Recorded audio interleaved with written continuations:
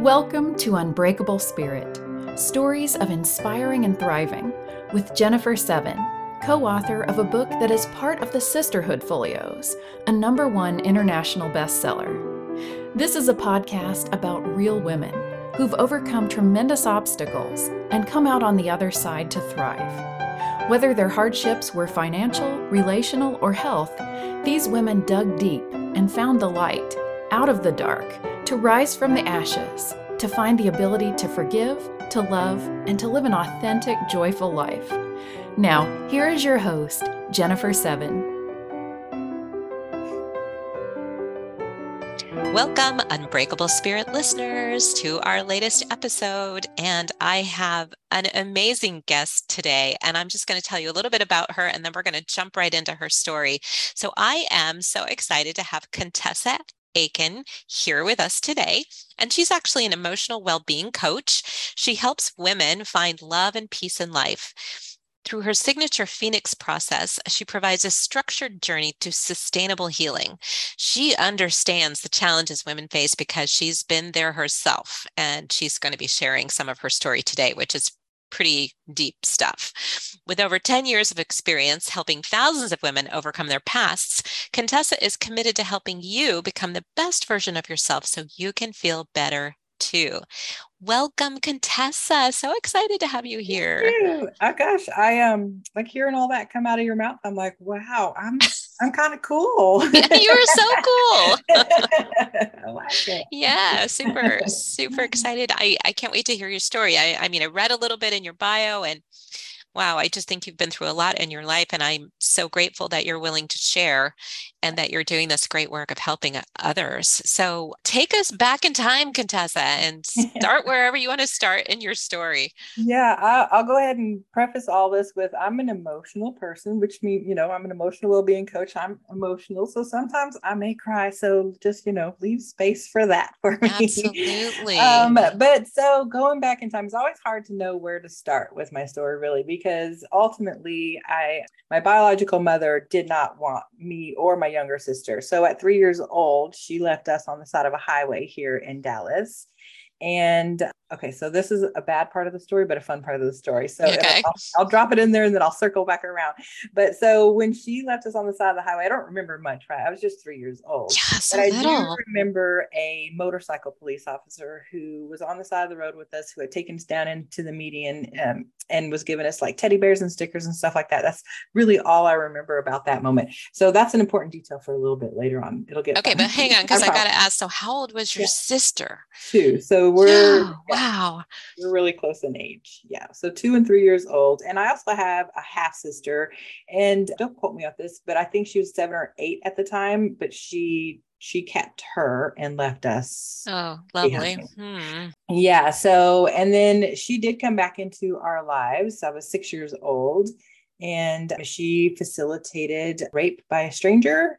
I didn't know him. She was leaving for work and happened to invite them in. We were there, left us there alone with them for no good reason. And how old were you then? I was 6 years old. Oh my God. Oh. Yeah. Yeah. And my half sister watched the door while it was happening. So and your brain is really awesome. Right? It does lots of great things to protect you. And in that moment, I don't remember a lot about the moment, but I do remember looking up and seeing her in the doorway, basically like standing guard, if you will. And then let's see, I'll jump forward to 9 to 11 years old. I had a stepbrother who loved to play God. So he would stop my breathing and bring me back to life and then sexually assault me. Oh, and was he doing that by choking you? So he would do several things. He would like trap me, smother me, things like that. Yeah. So like right now, even my kids, sometimes when we go like to Costco on a weekend, which I avoid at all costs usually, I'm like, nope, I can't handle that. I feel trapped. I need to get out of here. I need to like get to space. So space is like super important to me. So yeah, let's see, where am I at in the story? I'm giving you like Cliff Notes. Yeah, because there's a lot. There's a lot going on there. Yeah. I actually was kicked out of my house when I was 16 years old. This is the house where you're with your mother still? No, so she only came back into my life when I was 6, and then I had She to was go gone through the again. whole court process, and Okay. the guy went. I was going to say, how is she even allowed in your life? Yeah, I don't really know what happened to her at that time, and I don't know that it was like ever linked that she like helped With facilitate that. And I don't remember, right? I was 6 years old. I don't remember a lot even going into the police station, but I do remember like bits and pieces. Like I was talking to a detective in the office, and I had to go in by myself, and I remember thinking, oh, I don't want to do this. I don't. oh. Well, And I'm I just walked in. amazed. Yeah, I'm sorry, I'm interrupting, but Oh, I'm you're just fine. amazed she didn't end up in jail from abandoning you on the street. Yeah, there's lots there. Yeah, right, for sure. But in the police station, right, I remember going into the room not wanting to by myself, and there was the detective there, and I remember only being able to see like his tie and his belt, like that area there. He Yeah, had no because you were face. so He had little. nobody. Yeah, there was 2 pictures there because there were two men in the apartment at the time, and I remember him asking me just point to the one who did harm, and I just remember standing there like holding my finger, like biting on my finger, not wanting to point to the picture. I felt so responsible for the bad Oh, things that were going to happen to him as a result, right? yeah. My young brain at that time, it's such a beautiful thing. But I did point to the picture, and I remember my finger just kind of fell on it really heavily, and I felt so incredibly guilty. And probably Uh, scared, I right? was Because like, what's I going to don't remember happen? feeling scared, but I felt this responsibility, like I was the one that got him in trouble. And then Mm-hmm. I felt guilty for being that person. Mm. And then guilt was something that really ruled my life for 40 years after that. We can talk about that later if you want to, but yeah. Well, so okay, I gotta ask. So at that point, were you in foster care? Because No, so my biological dad was a truck driver, and okay, so he just wasn't in town at that time or whatever. I don't know the circumstances, but had come and picked us up, and I have a paternal grandparent who would take care of us, and then he also remarried, so I had a stepmother after that, and okay. she was pretty nasty as well. Mm. Yeah, she used to chase me around with scissors and threaten to cut my hair, and you have to wear this long skirt to school so that your friends will reject you instead of wearing the like in clothes or whatever. Yeah, like she was kind of nasty Yeah, sounds for like it. So sure. yes, that was her way of humiliating you and Yeah, sending you off to school that way. yeah, which was always fun because all of this, like, I'm super rebellious. So, and I, of course, made friends with a super rebellious crowd. So they always had clothes for me. So if Oh, that I yay! ever showed up in a long skirt, they were like, here's some pants, here's some shirts. It was like they Oh, always had a they stockpile. had your back. Yeah. Yeah. Let's see, where am I in that story? I guess Okay, we'll wait, have, let me back yeah, up so that I go can go just for make it. sure I've got this. Yeah. So you're 6 years old, you had this horrible rape happen to you, and Yeah. this is while you're in your dad's home or you're in your So I'm in his care and custody. So we were just visiting her. okay, so visiting.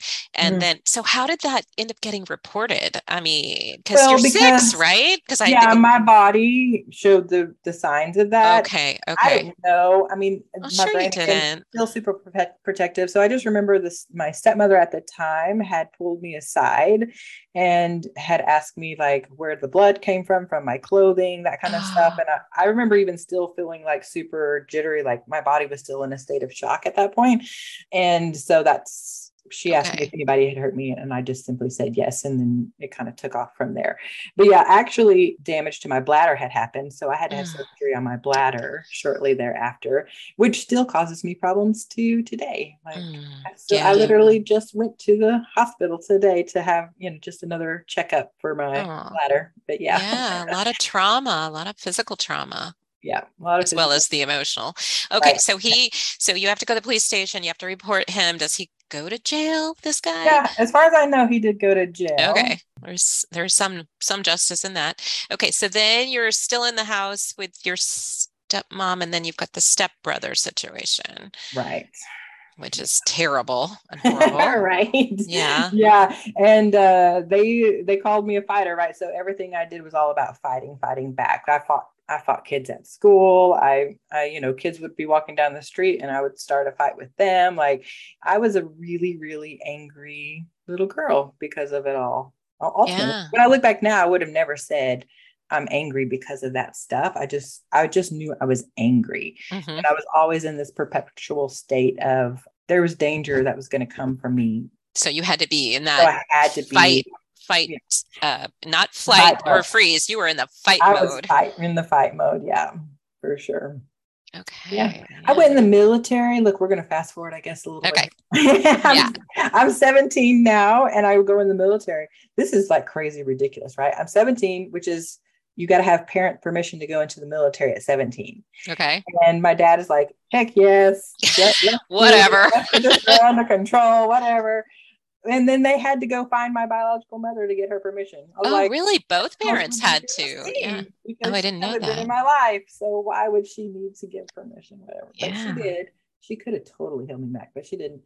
Not in that instance, anyway. Yeah. I was a jet engine mechanic on F-15s and F-16s. Wow. So it's kind of fun, like to see. I say fun, but it's probably not really fun.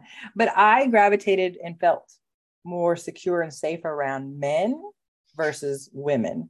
And so I chose, going into this field that's completely male dominated. At one point, I was the only female on the flight line working on these airplanes. And I had a great time doing it. But I also was in this place where I was tapping into this masculine energy of myself, where I'm going to I'm like ready for a fight. That kind of masculine energy versus the softness and the femininity. So none of those men better mess with you, right? I will punch them. I will push back. I will fight. Yeah. Yeah. And then I got out of the military. I met my husband. So here's where the circle comes around. My husband, when I met him, was a motorcycle police officer. Wow. Yeah, it gets better, right? So he's a motorcycle police officer, right? At 3 years old, motorcycle police officers who's taking care of me. But we realized when I took him home to visit my parents, my dad and my stepmom, they were telling stories. They like to tell stories about how bad of a kid I was, right? Because I was rebellious. And so he recalled an incident where he picked up a cute little 15-year-old teenage girl on the side of the road who had just fought her stepmother and was running away. It was me. Oh my God. It was his first police station, fresh out of the academy. And I was like one of the first interactions with the public. So it stood out to him because it was like one of the first for him. Wow. That is, what do they call that? Not a coincidence. I was going to say serendipitous. There, synchronicity there. Yeah. So, he had arrested me at that time and we've never had any contact after that. I went in the military, lived in Japan, moved around California before I moved back home, and then met him when I was working at a motorcycle shop. Motorcycle shop. You were really into this mechanical stuff. Yes, I love it. I still love it. Good. Yeah. So how many years had gone by since that 15-year-old? I think we met in 2001. So not knowing how old you are, that yeah, I'm like, wait a minute, let's do the math. I'm 45 now. I'm not good at public math. So in my early 20s somewhere. Okay. So maybe 7 years or so, or 8 years from that 15-year-old to 10 years. Okay. Yeah. I was just wondering because that's really amazing. Yeah. And so every time I get mad at him, I'm like, clearly I can't stay mad at him for long because he keeps coming into my life. Yeah, as a person who saves you. Right? Yeah. So we actually got together, and because of the rape, I was told I would never be able to get pregnant. Oh, no. I got pregnant, and I was in a state of shock because I thought that would never happen to me. So I'd already wrote off that was even a possibility, that I would never be a mom. I never even seen myself as a mom. I never even thought about what I wanted to be, like what that identity would actually be like, because I just knew what I didn't want to, because I didn't have to worry about it, right? I wasn't going to have kids. So why not? Why even think about it? Why even think about it? And so I had my son, who's 18 now. He's at Texas Tech. I had him 4 months later. I was pregnant again with my daughter. Wow. Yes. So I went that was quick.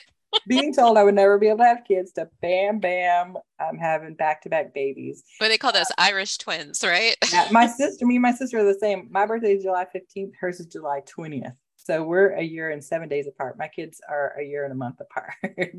So Oh. it runs in the family.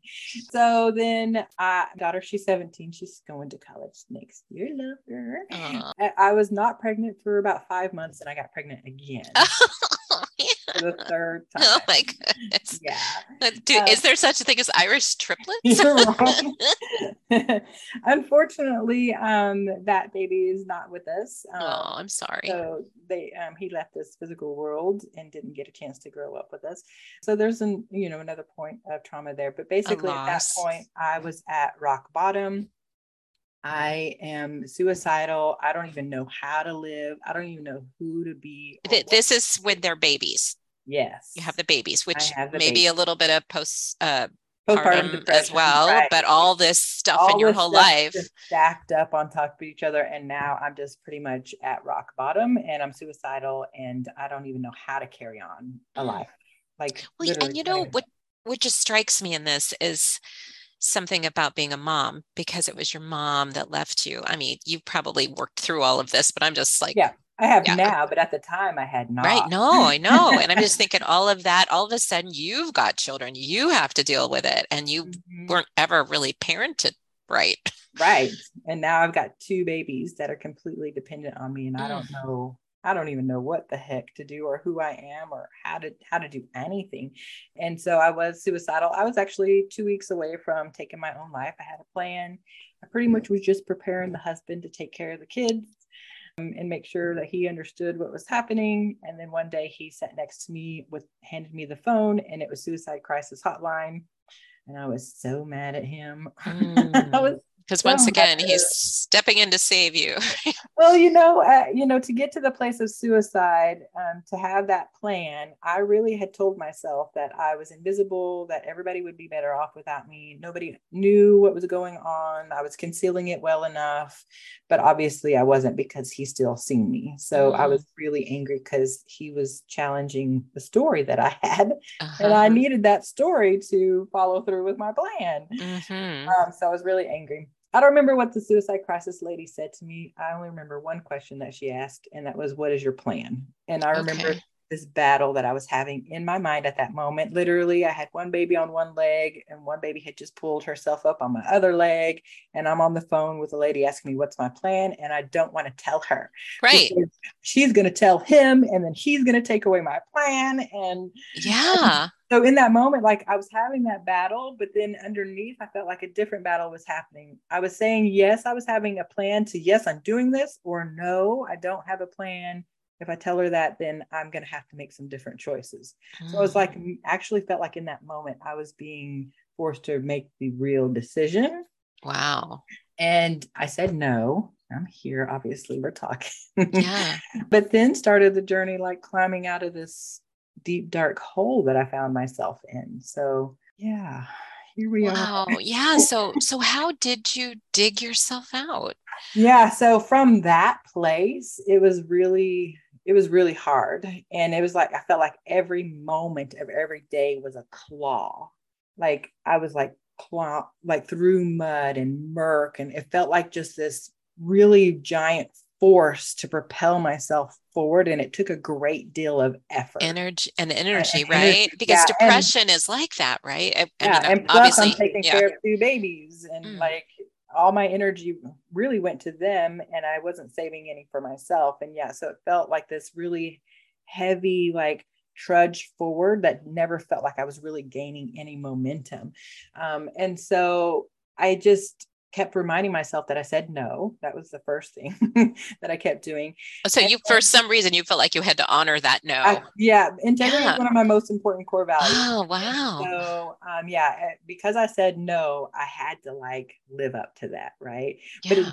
But I didn't know what to do with my life, right? Just because I said no didn't mean I had all the answers all of a sudden.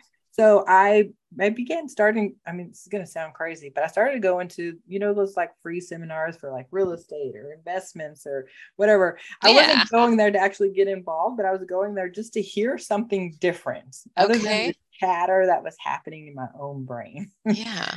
And so I just started hearing different things, interacting with different people. And ultimately I did like, what did I do? Oh, I started like one of those network marketing businesses, Okay. right? There's a lot of Mm-hmm. like personal growth that happens inside of those. They're Yeah. all about like personal growth. And so I got a lot of personal growth from that, but I met a lady there who was like, look, I can see how you're like battling and you're still got depression and all this going on. So I've got something for you. And it just so happened to be a program here in Dallas that Dr. Phil started. And it was all about emotional well-being and just like being able to heal things. So I went through that program and felt super great after that. So I started volunteering there and I started helping other people ultimately. But through that is where I discovered that I do have a natural gift to be able to help people to see their pain more clearly than they can really see it themselves and where it's coming from. And so that's when I started coaching and trying to figure out like, what could I do to increase my skill set so that I could really be a support and a transformation change agent ultimately. I know that sounds like super corny, but I like it. but to help other people to come to climb out of their own holes, right? Mm-hmm. Well, so at any point did you seek therapy or medication to help you when you were at that really low place? No. And the reason why is because I had already had such a negative experience with therapy that it was never a consideration at that point. It was like all on my own. I was doing it all by myself, like literally. I'm a fighter, right? Yeah. And so I was fighting that fight by myself, which ultimately made it take a really long time. Yeah. Um, So were the negative experiences from when you were little? Did they yeah, put you in like mandatory therapy when you were yeah, little? yeah, And that yeah. was And not good. Not school good for you. counselors. Oh yeah. Yeah, so it was never really a good experience for me. So I never considered it as a viable option. Hmm. I looked for alternative options essentially from the moment that I said no. Yeah. I find that so fascinating that you were going to these workshops, like Yeah. but in a way they can be very motivational, Mhm. and Yeah, I mean, it's I a did always leave there having this sense of like momentum behind. uh-huh.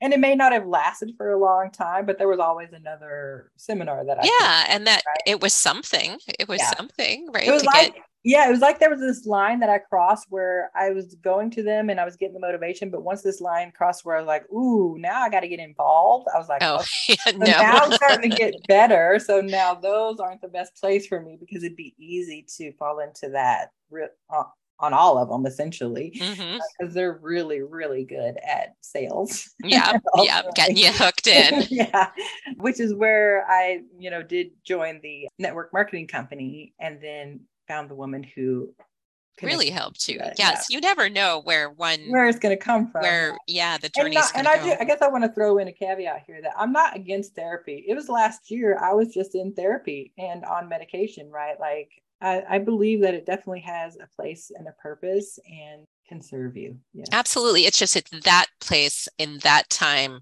Yeah. that was not your That was not the choice. route that I was taking. Yeah. Mm-mm. Yeah. Okay. So you're doing this well-being and this and found yourself on this journey to becoming a coach. So Yeah. let's talk about what you do. What do you do as an emotional well-being coach? Oh my gosh, I help women feel better. Oh, Yay! yay. I'm I like, imagine that there are a lot of yeah. women that need some Yes. help there. Yeah, I mean, ultimately, what I found when I was looking around and when I was helping people is that I seen how much weight that women carry and moms. Like, if you layer on mom on top of that, then there's an extra added weight to that, right? Like, we all have some sort of trauma that we've been through. Like, I'm just going to throw out a random number, so don't quote me here, but we're going to say there's 7 billion people on the face of the planet. That means there's 7 billion people who have experienced some sense of trauma.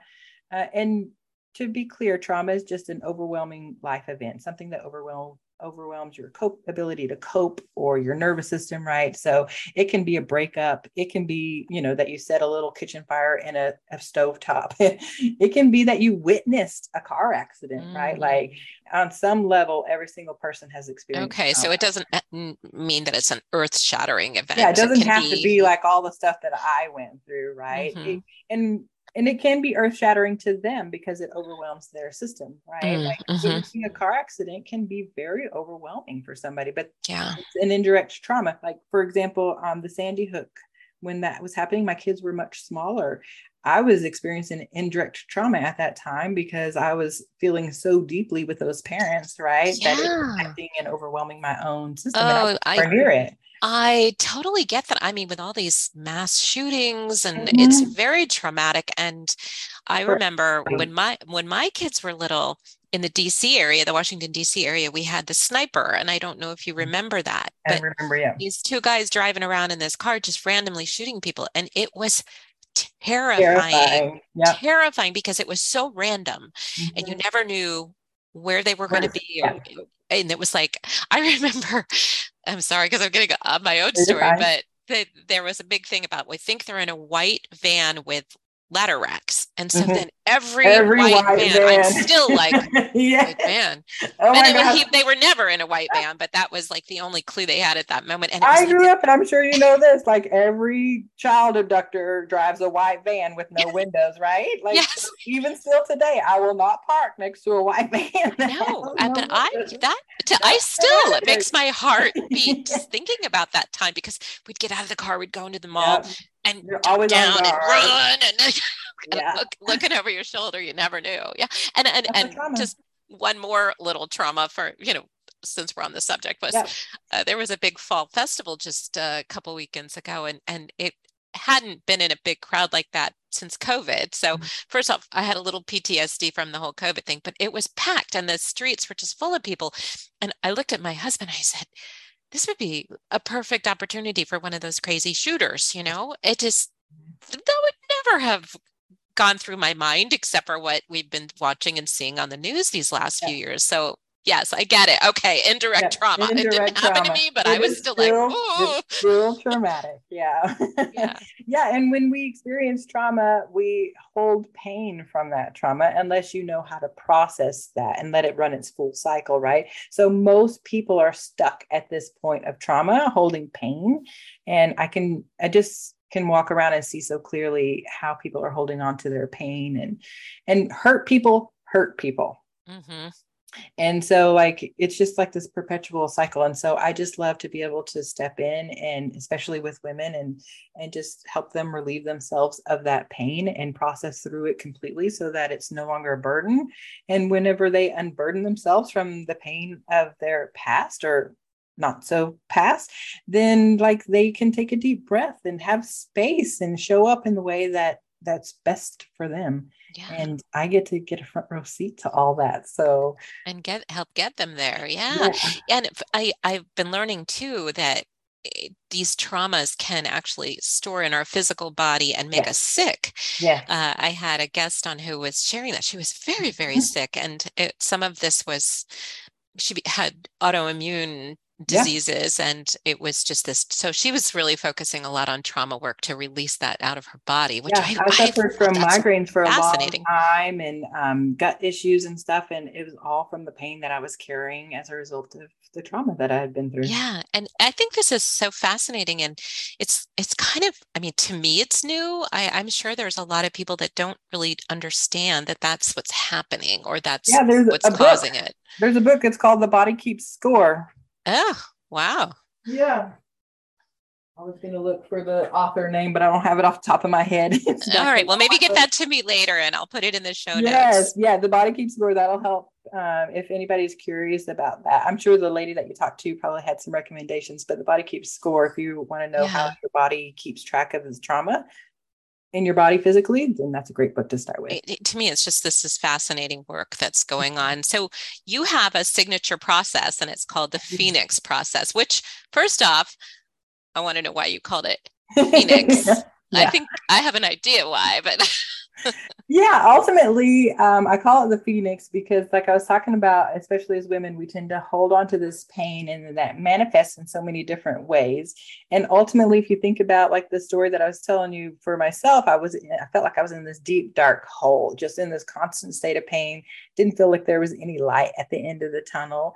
And the process is all about just facing this pain, this aspect, long enough to kind of pluck out the work that we do, and we dive into that work. We burn shit to the ground that doesn't serve us. And then the phoenix part is we rise up out of those ashes, out of that hole with our genuine authenticity, our love, our light, our freedom, our peace, our space.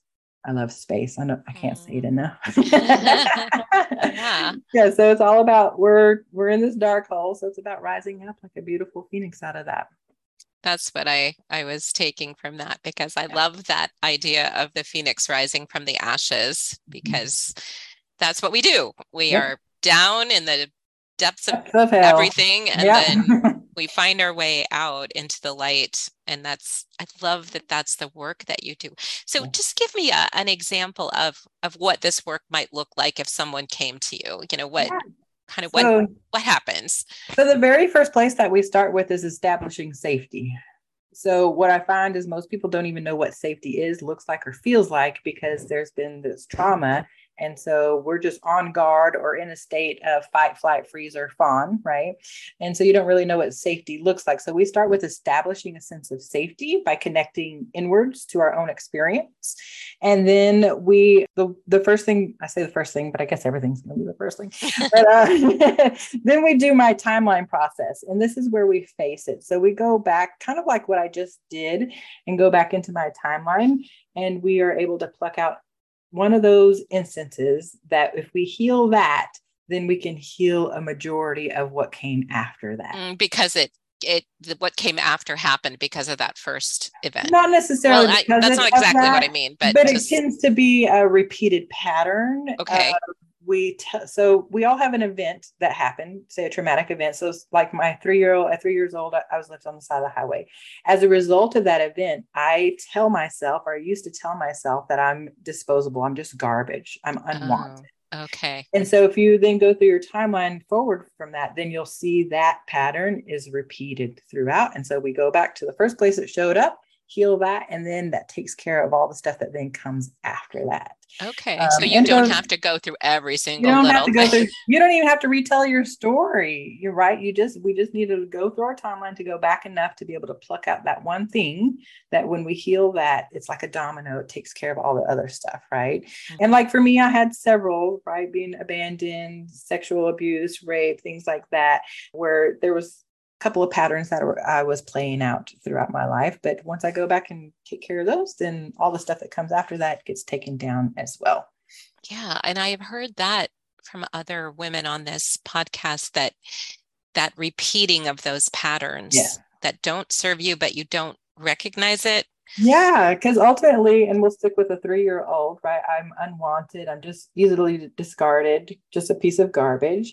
I was essentially living that out loud through how I engaged with other people, how I treated myself, all that stuff. So it was a pattern, but you wouldn't have necessarily said it's because of that one event, right? Mm-hmm. You just knew that maybe you didn't have good self-care. You wasn't taking care of yourself, or you would please people before you would even do anything for yourself, right? Mm-hmm.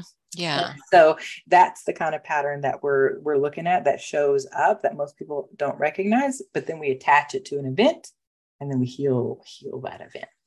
And how do you go about healing it? So there's lots of different ways. This is kind of like where I have a giant toolbox of tools. So it kind of depends on where someone's at. But oftentimes what we do is we create a physical representation of that event and the pattern. And we have that in a physical form to work with versus it being this abstract, we're just talking about it out here. So kind of think about like play therapy for kids, right? Except for we're grown up. Yeah. And so we take that and we really make it a physical representation of that event.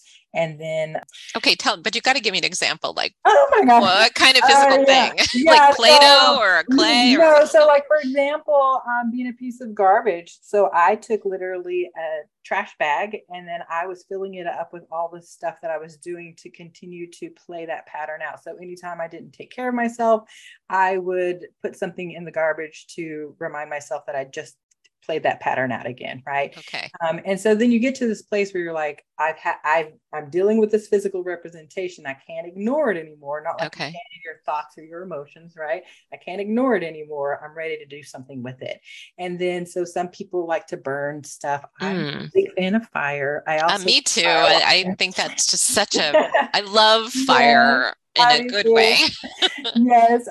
So I've had some people create like little, makeshift boats and set them on sail on lakes or rivers, things like that, burying them, just being able to then, you're ready to release it. So you put it in, you kind of do that in the way that's best for you. So it's kind of a personalized.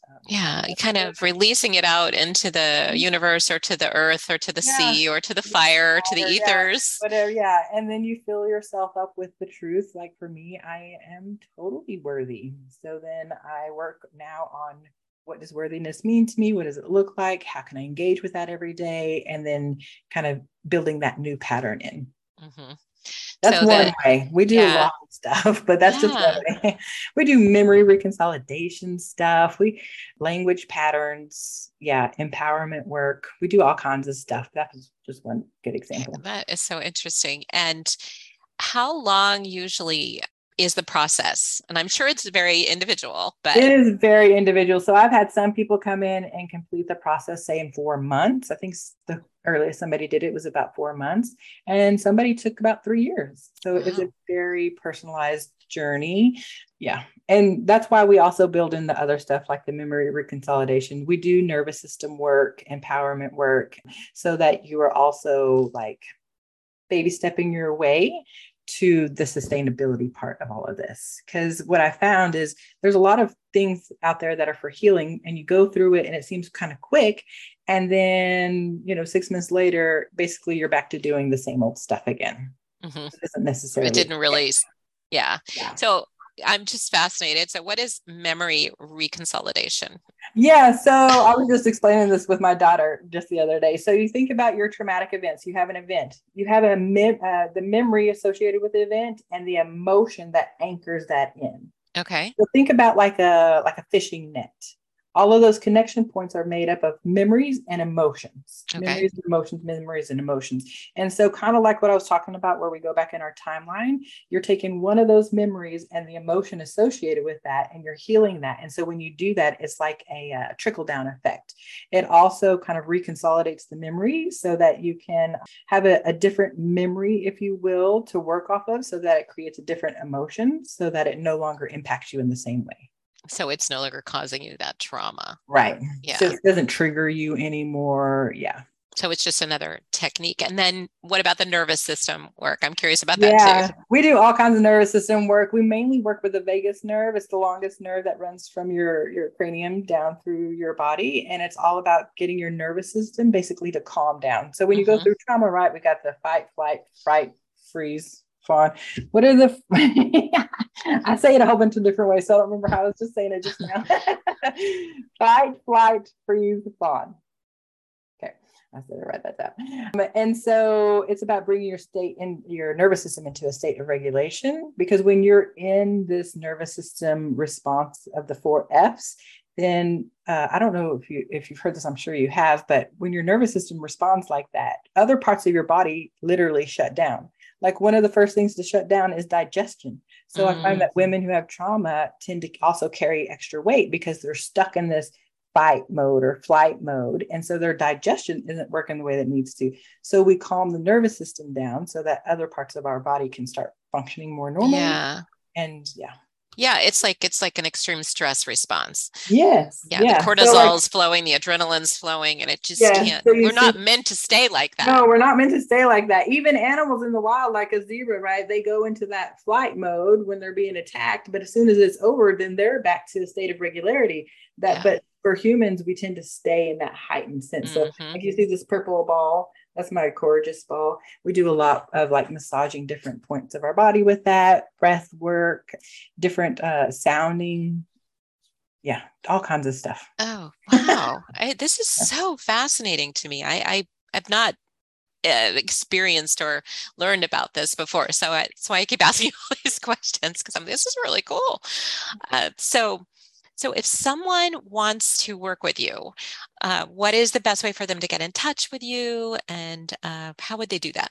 Yeah, the best way is to go to my website. It's contessaaiken.com. From there, you can connect with me socially. I have my email on there. There's free downloads. There's a blog with lots of resources that you can read and engage with. And no matter where you're at financially or emotionally, like, you can get started on the process today. So lots of choices. So just spell that for our listeners. Yeah. Yeah. It's Contessa, Contessa, Aiken, AKIN.com. Okay. And you also mentioned to me that you have a little special offer for our listeners. I do. Yeah, I wrote a book, right? It's called Rebel Rising, and it has my story, kind of in a condensed version, but basically what you heard today. But then it also has the Phoenix process in there. So if you are ready to do something about it, but say financially you're like, I can't pay anybody just yet, but you can handle it, then get the book. It's going to be in the show notes, right? Like, yes, it will. You can go ahead and start the process. Go ahead and start the timeline process. Get your physical representation. It has the whole entire process in there, so you can get started on that. It really is for like that independent rebel soul who knows that they are ready to just start marching forward, and maybe they don't necessarily need a lot of extra support right now. Okay, that's now. If you are brand new to coaching or therapy, then it's not the best place to start. You can get the book and read my story, but the process may be a little bit too much. Mm-hmm. So just be aware of where you're at emotionally when you get the book, if you're ready for that or not. And typically people know, right? If you're reading it and you're absorbing it, you're ready. If you're reading it and like nothing's coming in, don't force it. Yeah. Okay, awesome. So listeners, that will be in the show notes. There'll be a special link for you because you listen to Unbreakable Spirit, and you can get the book and get started on your own healing journey. Yeah. And then you can reach out to Contessa if you're ready for that book. It also comes with no strings attached, right? You don't have to give me an email or nothing. You just get an instant download, click on the link, and it's yours. So what a great gift that you are giving everyone. That's awesome. Great way to show people that they can be safe. Safety and their safety, and being able to click on a link without having to give out too much information. Yeah. Awesome. Well, Contessa, I just can't thank you enough. This has been such an enlightening and interesting, fascinating conversation. And I'm so sorry you had to go through all of that. But as we love to talk about on this show, is that we do go through these really difficult things, but that there is a way to get to the other side. So just, it's an inspiration. You're inspirational. So thank you. Thank you. Thank you for joining us on Unbreakable Spirit. To learn more about Jennifer and her holistic weight loss approach, visit her website at 7company.com. That's the number 7company.com. And please join us for our next episode, where we'll hear from more women who overcame hardship and learned how to thrive.